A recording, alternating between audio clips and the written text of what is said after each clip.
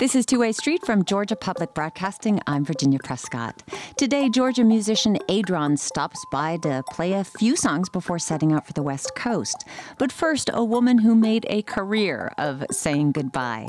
Kay Powell has been called the doyen of the death beat. From 1996 to 2009, she was Obituary's editor for the Atlanta Journal-Constitution. She's created memorable public legacies for moonshiners, a CEO turned Kmart greeter, a model aircraft designer, the planet Pluto, and Flannery O'Connor's Peacock, among many, many others.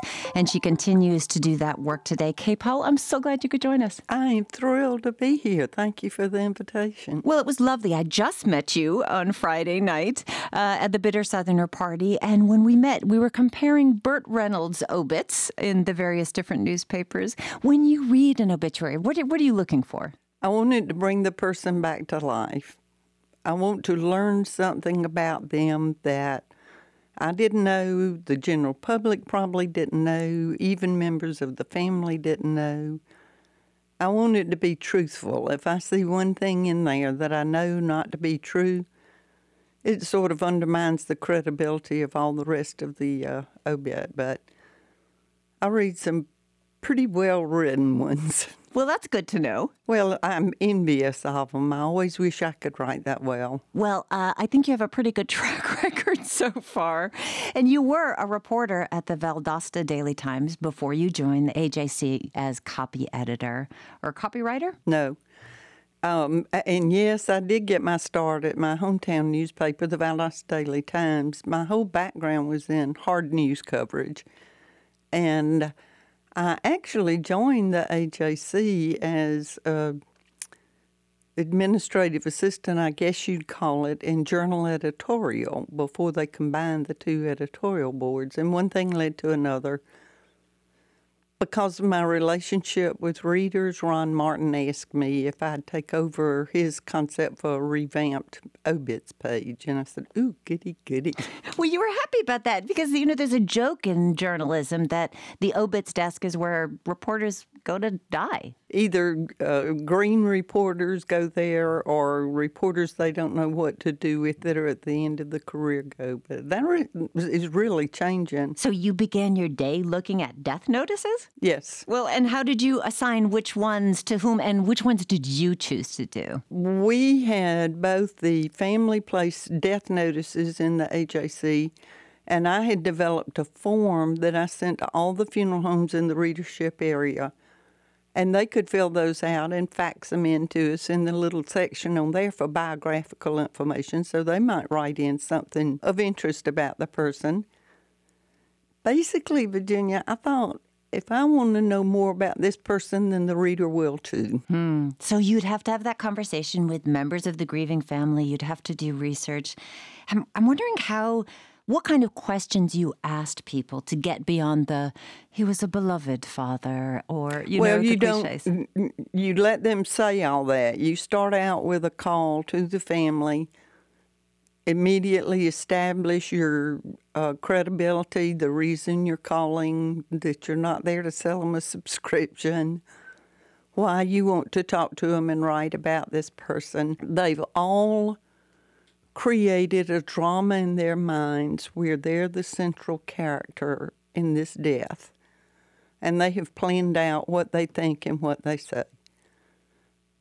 And you just let them say it, because if you don't, they will continually interrupt your interview until they get their whole drama played out. So you approach this very much as a reporter, right? Well, I was a reporter. But obits were in the newsroom. We were as important a part of the newsroom as a government beat or a school beat or anything else. But I would think of people writing eulogies, for example. They want to bring out the best in a person. I mean, do people want the truth in an obituary? Yes, they do, and there's research to back that up, that people want their death notice or obit to accurately reflect their life, warts and all.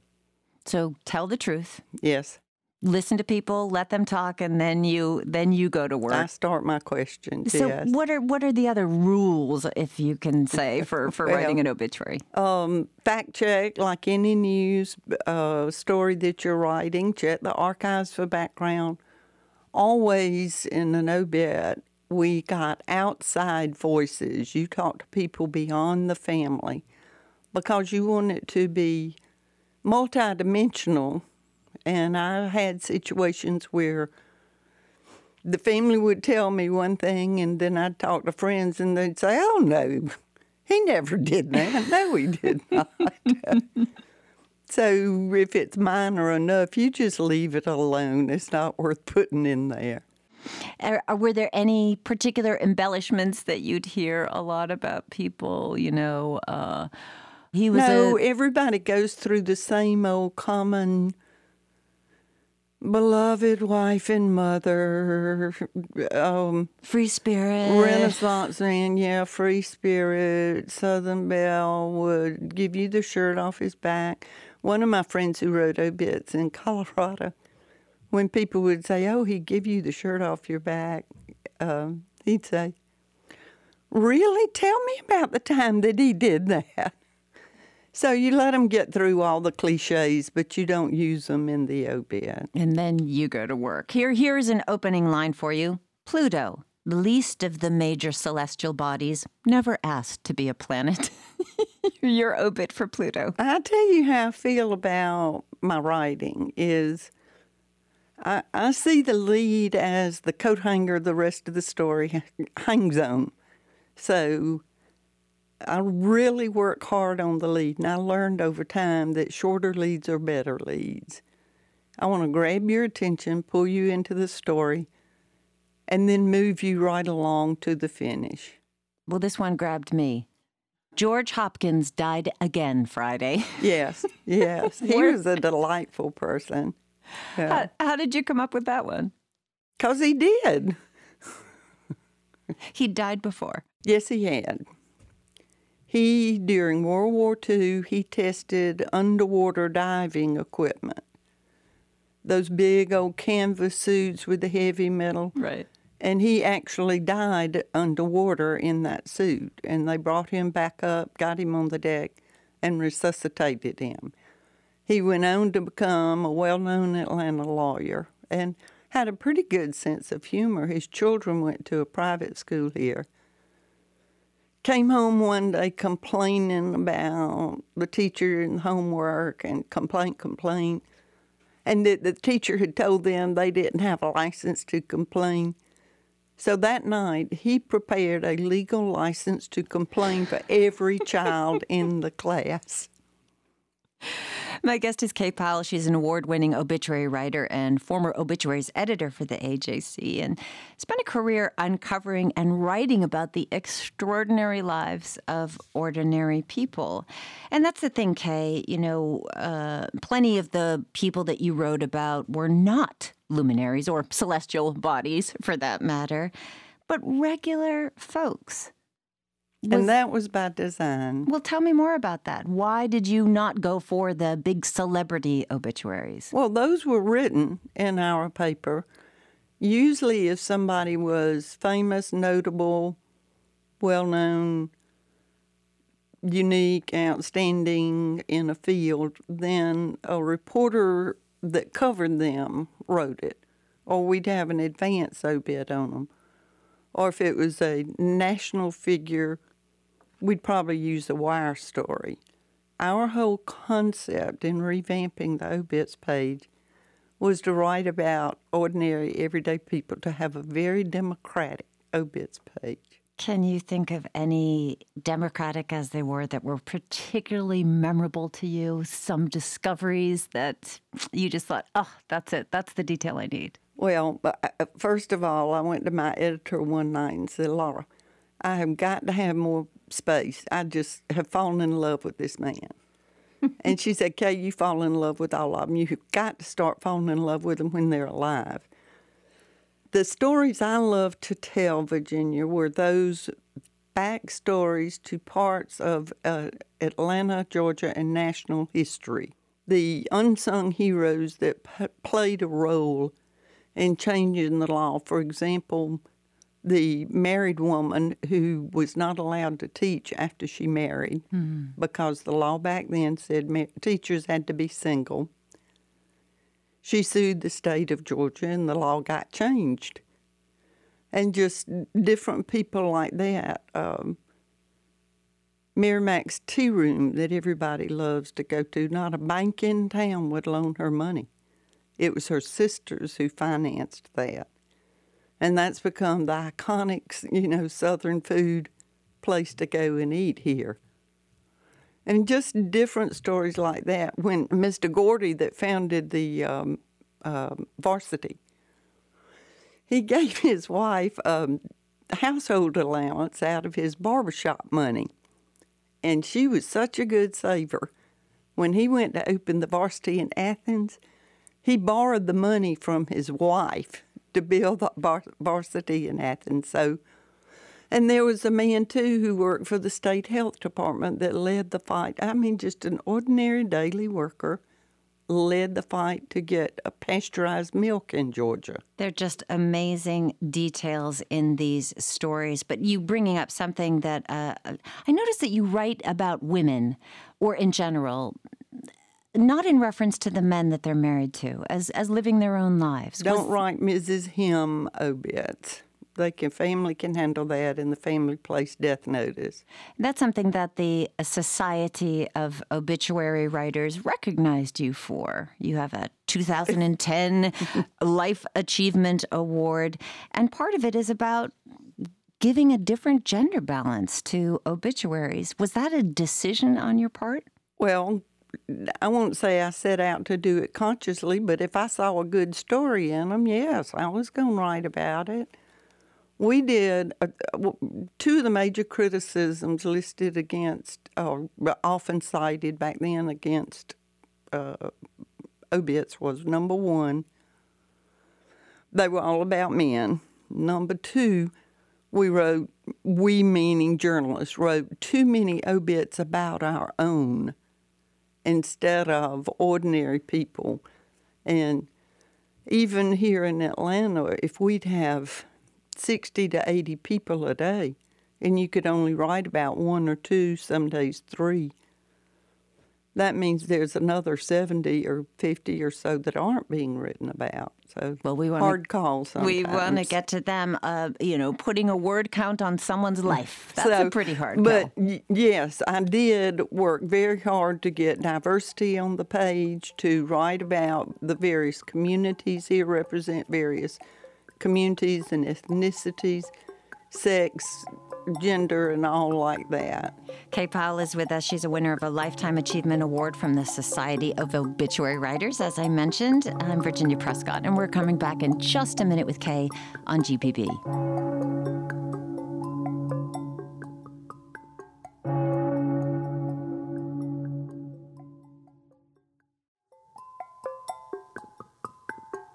This is Two-Way Street from GPB. I'm Virginia Prescott. At last check, the human mortality rate is stuck at 100%. And that figure has kept my guest Kay Powell busy since 1996. That's when she took up the post as obituaries editor at the AJC, and she still gets hired to give the final word and to write obituaries, and is definitely the person I would want to write mine. Kay, you made a couple of posters to hang on your desk cubby at the AJC. One said, "God is my assignment editor." Yes. Yeah. The other, "Eat right, exercise, die anyway." Yes. Now, are we to assume that obit writers share a kind of gallows humor? Yes, we do. We see every aspect of life in all kinds of situations. And you don't make fun of it because it's ironic or whatever. It's just that we see life that way. Things happen. And this is common, I think, to all reporters, So, yeah, we have sometimes a pretty dark sense of humor. But it's like, realistic. What is it like when you all get together? What is this membership of this society? Well, it's an international group, and People love to hear the backstory, and so we tell the backstory on a lot of things we've covered or what we know about other situations. Compliment each other on their what they've written. We have experts either within the group or from outside come talk to us. Now we have it's a closed membership, but it's easy to get on it. Society of Professional Obit Writers Facebook page, and that keeps us in daily contact. Questions come up. People post obits that they've really liked. So that sort of is the tie that binds right now. But we're a fun group. We really are. A fun group of, what is it? I saw the film Obits, the documentary, and they were called Well-Read Grim Reapers. Right. In fact, our awards, writing awards, are called the Grammys. And Vanessa Gold, whose film Obit is, at our last conference in Chicago, we call them ObitCon. We had a showing of Obit, and Vanessa was there and led the discussion, and it was very, very good. Well, when you are dealing with life and death on a daily basis, I guess it's mostly death. Well, all right, death, but excavating the details of a life. What does that give you a sort of perspective about living life on a daily basis? No. You pretty much know that already. I mean, if you look at the few newspapers that have obit desks, obit editors, obit writers left, we're not children. We're not green. We're experienced. I always said that was part of my value at the AJC. I had lived in Georgia all my life. I knew the state. I knew people in the state. I knew stories in the state. All that background and experience and my age had a value. I was so happy doing what I was doing. Plus, when you're the obits editor, there are not any young Turks nipping at your heels trying to take your job away from you. Well, you did leave in a buyout in 2009, and as you said, not all papers, or as you alluded to, not all papers run them anymore. The LA Times no longer runs obituaries. Did away with their entire obits department. Well, so now people are submitting their own obituaries that they're writing for their family members often. You are often called upon to advise them on how to write. What do you say to those people who are submitting their own? Well, I sort of work the other side of the street now, Virginia, since I'm not connected with any of the media. Families contact me to write obits. Groups contact me to come and talk to them about obit writing.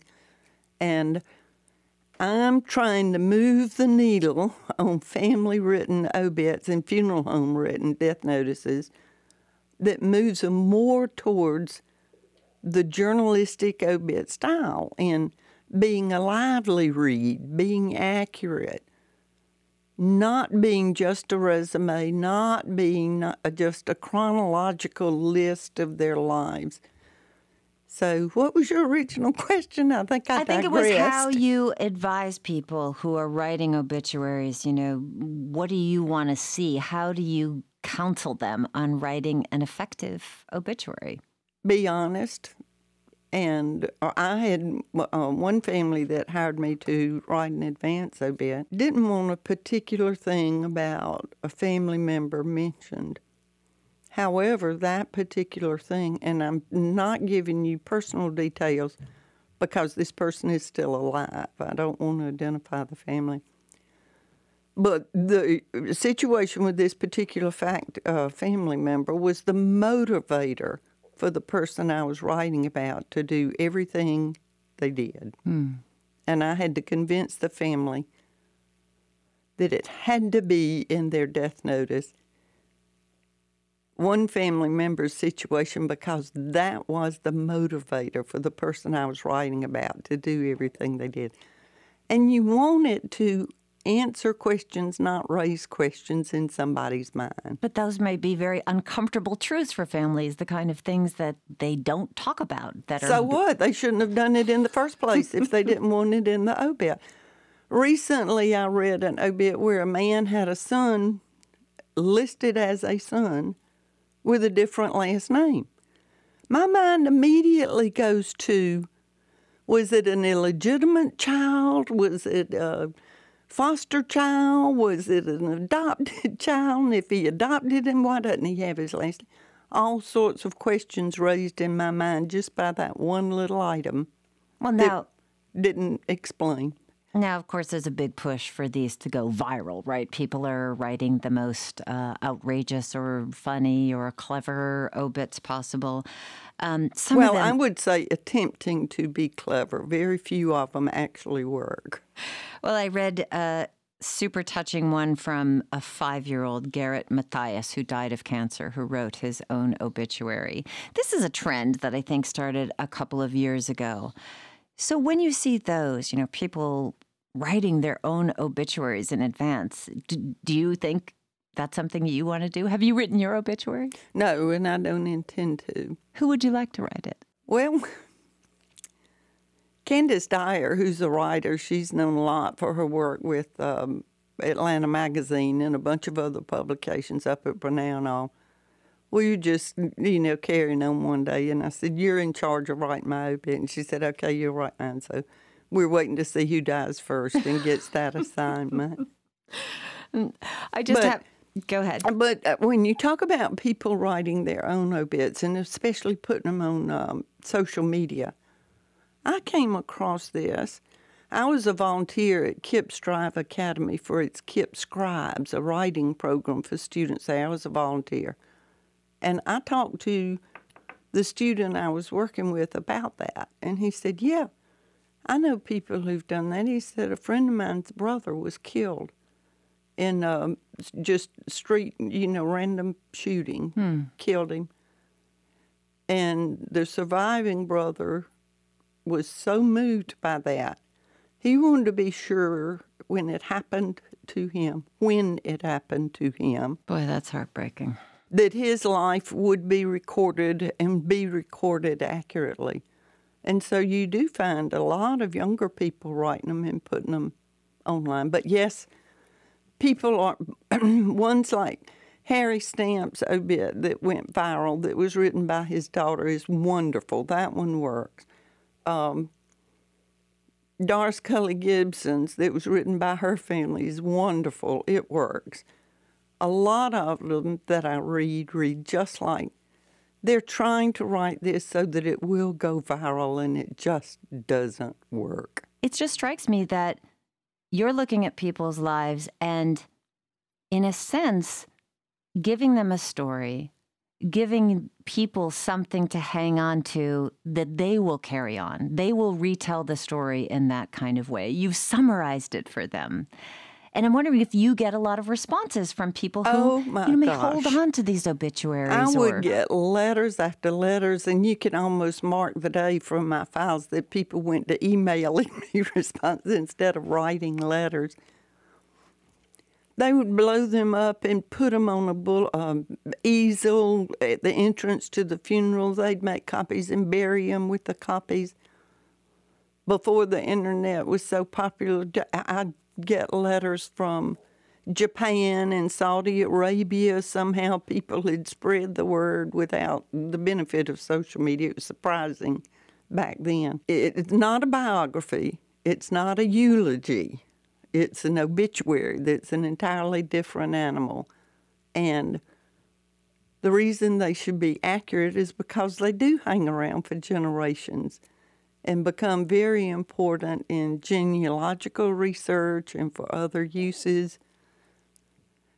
I don't know if I should tell you this, but I will. I think you should. Leaving the Bitter Southerner event at the High Museum, I was going to the parking garage in one elevator. They have two of them side by side. Getting off, two women in there had started a conversation with me, and I was holding the door open as I stood outside of it, finishing in our conversation. A woman got out of the elevator on the other side, and our timing was, I turned around to walk at the same time she did, and she just turned to me and said, "You're my favorite writer." And we had a long conversation about it. And I thought, I haven't had a byline on a story in 9 years. I don't know this woman. She loves obits. She loves reading obits. She happened to like reading mine in the AJC. And we have what Carlos Campos called, he wasn't part of the obits desk. He was one of the editors in the newsroom. Phobits, friends of obits. And they're everywhere in every age. You mentioned the model airplane builder. Mm-hmm. After that story ran, I got a letter from, first or second grade class saying they loved the obit. Did I know how I could get in touch with his son to come talk to their class about him? In the same way that people pass around the obits of famous people, these are not necessarily famous people. But you are giving their life the same kind of dignity or treatment or attention that big names, quote unquote, get. What does that mean to you, Kay? There's value in every life, and there's a story in every life. I frankly said, I don't care how important you are. I care how interesting you are. And that's what I look for. What was it that caught my attention about that person's life? What was the most difficult obit you ever wrote? I know you wrote your mother's. Well, I always said I didn't want to write the obit for or give the eulogy for anybody I knew, because I would forever feel like what I had done was inadequate. I could have done better. I could have done more. But my sisters insist that I write Mama's obit. So I just sat down and wrote down just bullet points of everything about Mama, and then sat down and wrote the obit. And then sat everybody down around the dinner table and said, this is it. Comments now, forever hold your peace. And they liked it, so. Except for one person who's no longer with the family. She wanted me to drop the toothbrush line. Well, I love that line. In fact, after she was widowed, there were 13 toothbrushes in her bathroom, all kept there by people who regularly enjoyed her company. Paints a picture, as you see. I left it in, and that's the first thing people know. The two most common comments I get when people approach me and know who I am or find out who I am. One, they all mention the Pluto the Planet obit. And two, they mention Mama's obit with the 13 toothbrushes. I did a talk in a small South Georgia town, and a man from Florida had come up to hear my talk. And he sought me out before the talk, and he said, I love obits. I've got a database of over 2 million obits that I have access to. Did you know your Mama's is the only one that mentions toothbrushes? So just the details make the difference. Details bring the story alive. Well, you know, Pluto might be coming back as a planet, so you could, Pluto could also die again. Raising the dead, are they? As you do, Kay Powell. Thank you so much for speaking with us. I have just had a delightful time. I appreciate your interest in the dead. Kay Powell is the doyen of the Death Beat. She was Obituary's editor for the AJC and still writes them for hire, and always on deadline. Stay with us for a much less final goodbye. Georgia singer-songwriter Adron fires her parting shot before moving to L.A. She's going to play some music and talk about losing the fear of making earnest music. That's when Two-Way Street returns on GBB.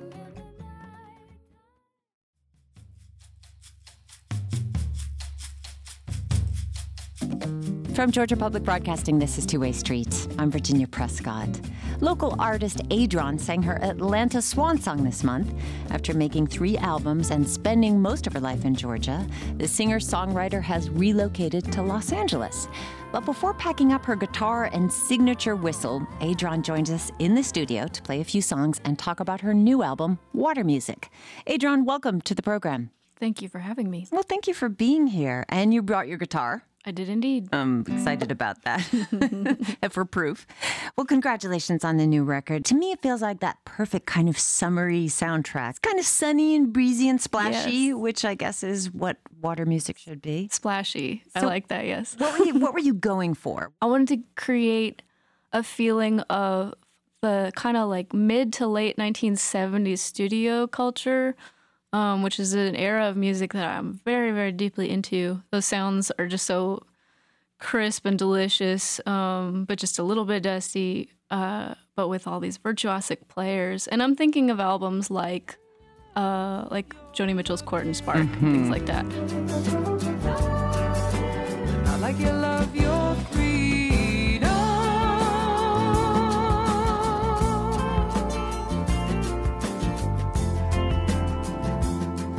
I wanted to kind of create a feeling of that kind of studio culture that's just like these ambitious compositions, but really deliberately and lushly rendered.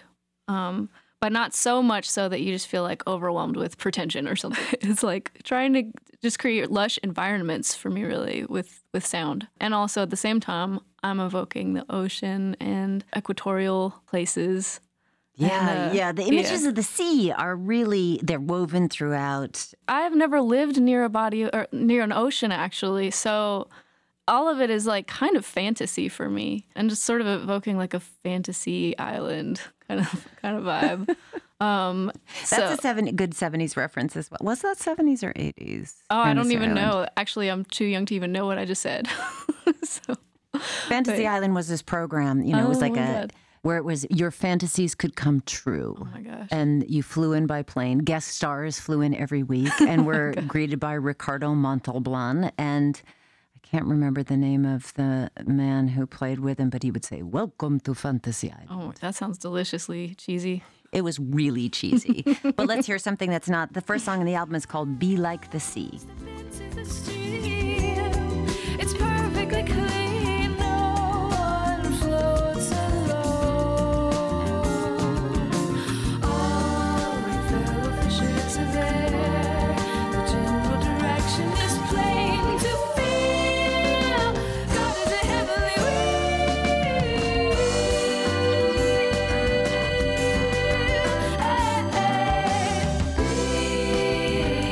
Like the sea, just be queen.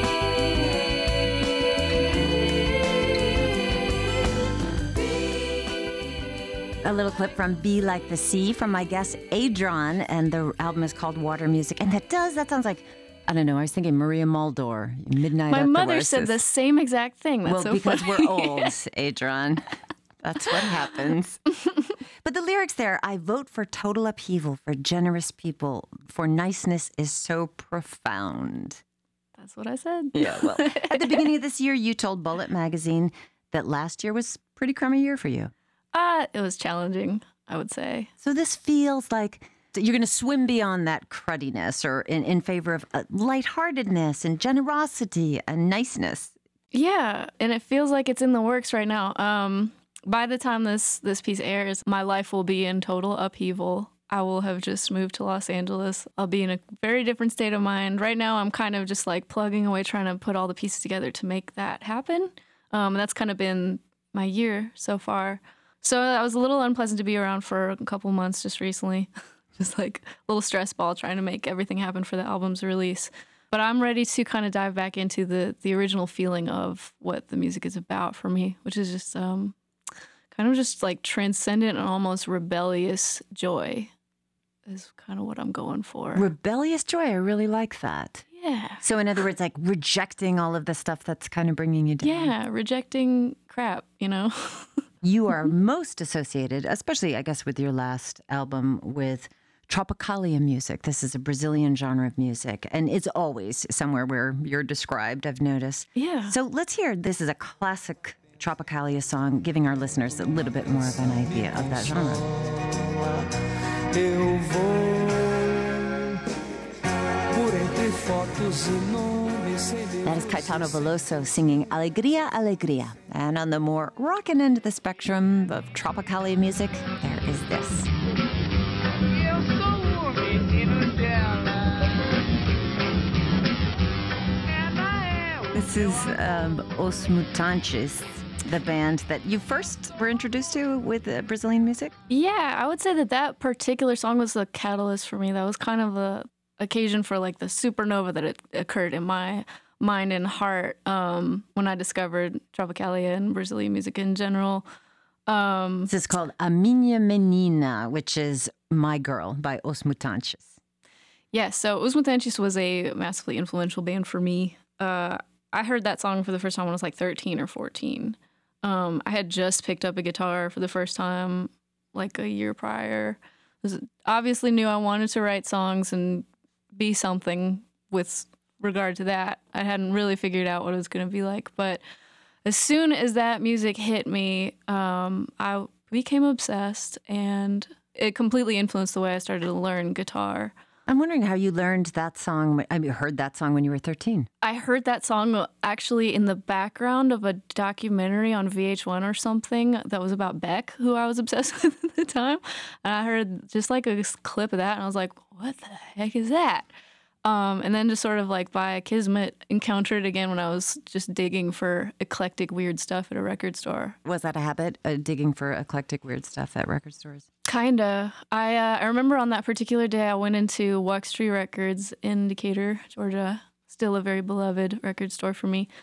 And was just like, yeah, just with this intention of finding something that would like seem like a really cool obscure reference for me to drop in the future. You know, I'm a teenager and trying to cultivate, I don't know, hip personality. That's a musician, Adron, who, through the magic of radio, is with us now. But when you hear this, she will be living in Los Angeles. She is actually going to come back to Atlanta next month on tour for her new album, which is called Water Music. Well, a couple of years ago, Os Mutantes, that band, performed at the Earl, and you got to perform with them. How did that come together? Oh my God, that was maybe one of the very coolest things that's happened to me in my life. I have a great relationship with the Earl. They have always been very kind to me over the years, and I just sort of begged them. I was like, "Can I please open for Os Mutantes?" And they were like, "Yeah, that makes sense." Was kind of the answer. So that happened, and what came of it was the original founding member who was in that version of the band, Sergio Diaz, listened to my whole set. He reportedly cried during my set in front of the sound engineer as they enjoyed my music, and then he brought me up on stage for their encore song, which was one of the first songs by them I'd ever heard, Panicis Circenses, and I like wept on stage while singing it with them, and it was triumphant, beautiful moment. After that, we stayed in touch, and he actually asked me to join the band. Wow! And I was, oh my God, it was so insane. I was getting like my visa ready to go to Brazil and rehearse with them. And it would have been my first time going to Brazil ever as a member of my favorite band of all time. And then unfortunately it just kind of fell apart. Their tour plans just didn't materialize the way they were supposed to. And that plan just kind of dissolved, sadly. But you still had your cry fest on stage at the Earl, both of you.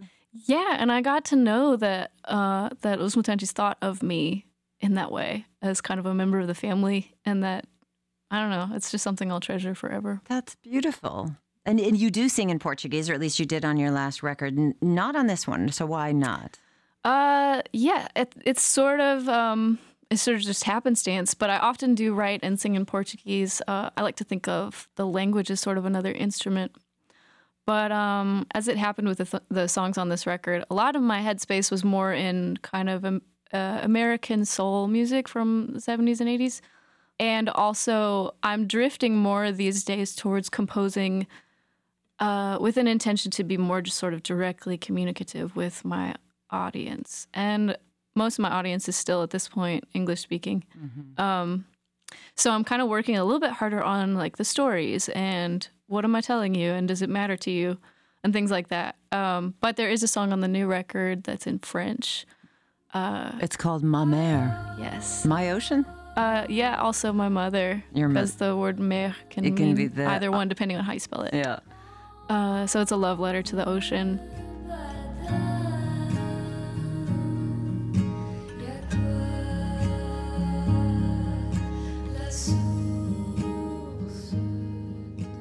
Well, wondering if there's a kind of a different version of yourself as singer, songwriter, or person in each of those languages. Can you inhabit something else in another language? Yeah, actually, sometimes I use it to like disguise a little bit. Like if I'm writing about something that's, I don't know, that I'm just not really ready to tell you in English, I can kind of have a little secret that no one who knows me will really, decipher. Like especially there are a couple of really sad songs that I've written, and I don't really like to be publicly sad. I feel like it gives too much power to the thing that hurts. And I kind of stand by that, even though I know it's not what like a yoga teacher would tell me to do. But they would say to be vulnerable and connect with the human side. And I feel like I'm doing my version of that. But then I have a couple of songs that are in Portuguese that are about something just really personal and really sad. And it helps me record it and remember it. And if you care enough, you can, decipher it and share that experience with me.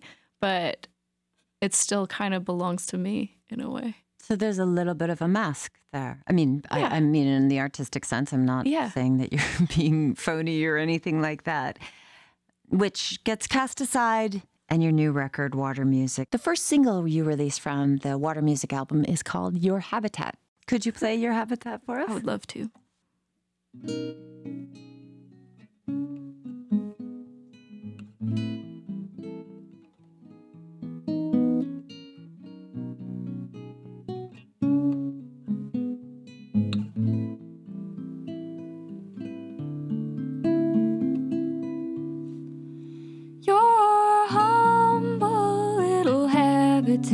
Makes a pocket in time. I go there in my mind when I'm not with you. I could hide out in the closet, or I could lie in the bed. There are a lot of things here to do.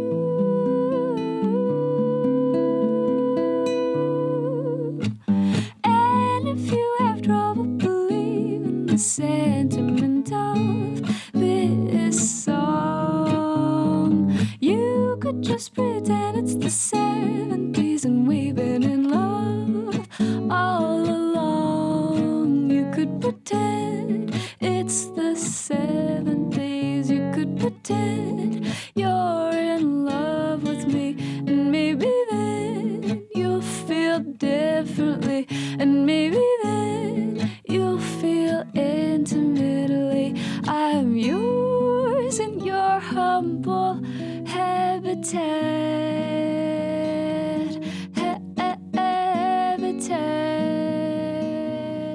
That's the song Your Habitat, performed here in the GPB studio by Adron. It's from her record called Water Music.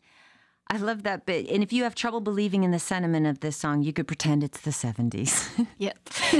So that calls to mind for me sort of slightly faded film clips of couples walking along over bridges where the leaves fall down and onto the water. What is it about like that? Intro credits, that Cooper bold font. Definitely. You know what I'm saying? Yes. Yeah. Some bell bottoms in there somewhere. Yeah. That kind of thing. What is it about the 70s that evokes that? Is it that sort of California sound of music? Maybe. I feel like to me there's a embrace of the sentimental in that era that I relate to. Yeah, we got a little bit jaded about sentimentality after that. For sure, yeah. And I feel like it's starting to come back a little bit. I feel like the kind of the craze for like distanced irony of the 90s and 2000s is like just starting to dissipate a little bit. Mm-hmm. I know a lot of my friends are into some like very, very earnest, on the sleeve music nowadays, which is refreshing. Well, beyond the singing, and I hear that Joni Mitchell phrasing a little bit in there. You said you were really, Court and Spark was a big record for you. Big deal, yes. Beyond the singing, though, you make a lot of sounds. You didn't in this one, but whistle that sounds less human and more like a tropical bird. How did you discover your talent for whistling? Great question. I have no idea. I cannot remember starting to do that. I will offer that I'm just sort of a person who habitually emits sounds all the time. Whether just like in the car or in the shower, I'm just sort of like screwing around with just like sounds all the time. So I have quite a few like weird little parlor tricks up my sleeve, but whistling is one of my favorites. And I don't know, maybe in my teens, I just started doing it all the time. Can you whistle on command? Would you whistle for us a little? Sure.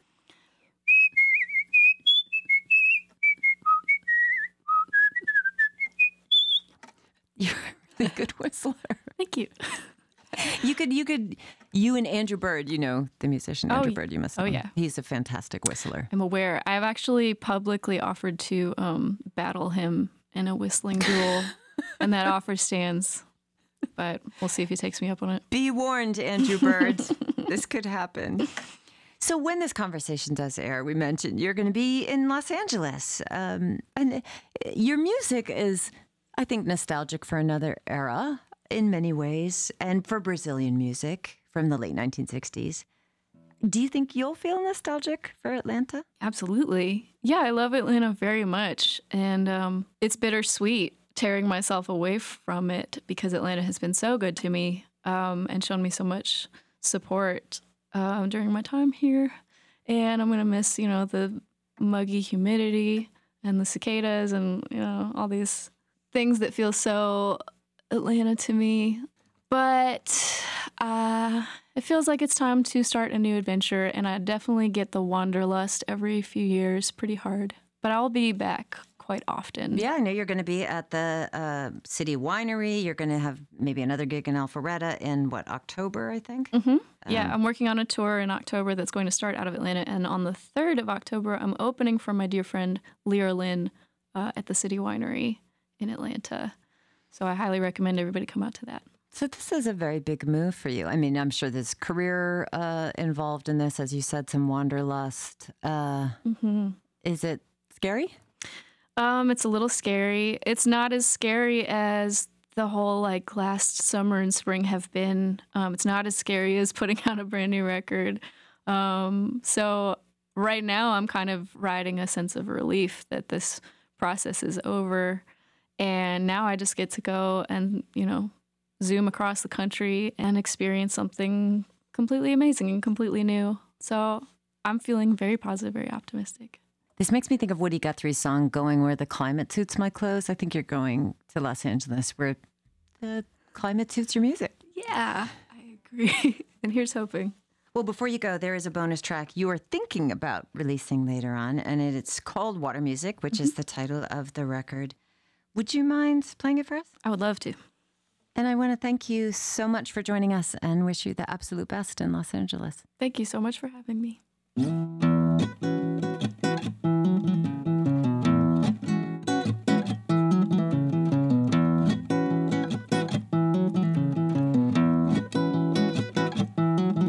I woke from a dream where the sea drew back its shore. I was so sure after a while it had taken back all the water. The husbands and wives tried to turn the deadly tide. Land was so dry, animals died from the sudden lack of the water. Bye, bye, bye to the water. Bye, bye to the water.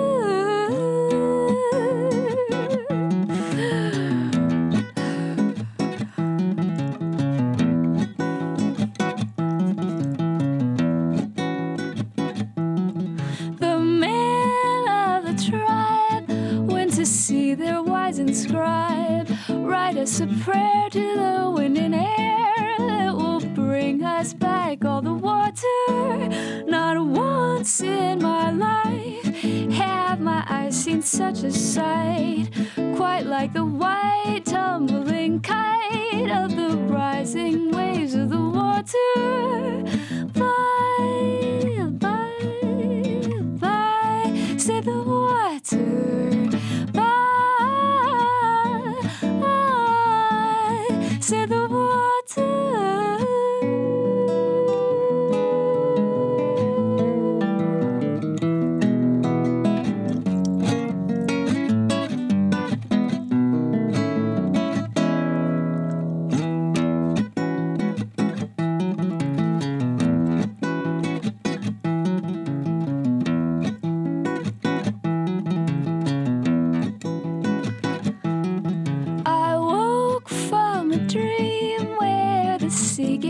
like it's shore. I was so sure after a while it had given back all the water.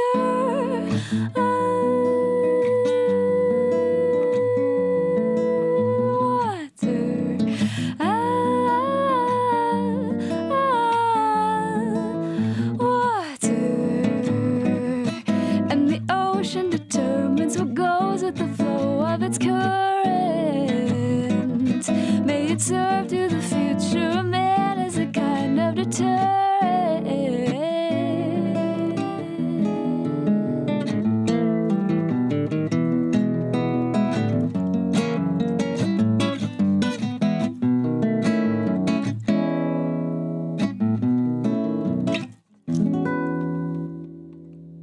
That is now Los Angeles-based and until very recently Atlanta-based musician Adron. Her new album, Water Music, is out now, and you can find more about her and her music and her upcoming tour back in Atlanta at gpbnews.org.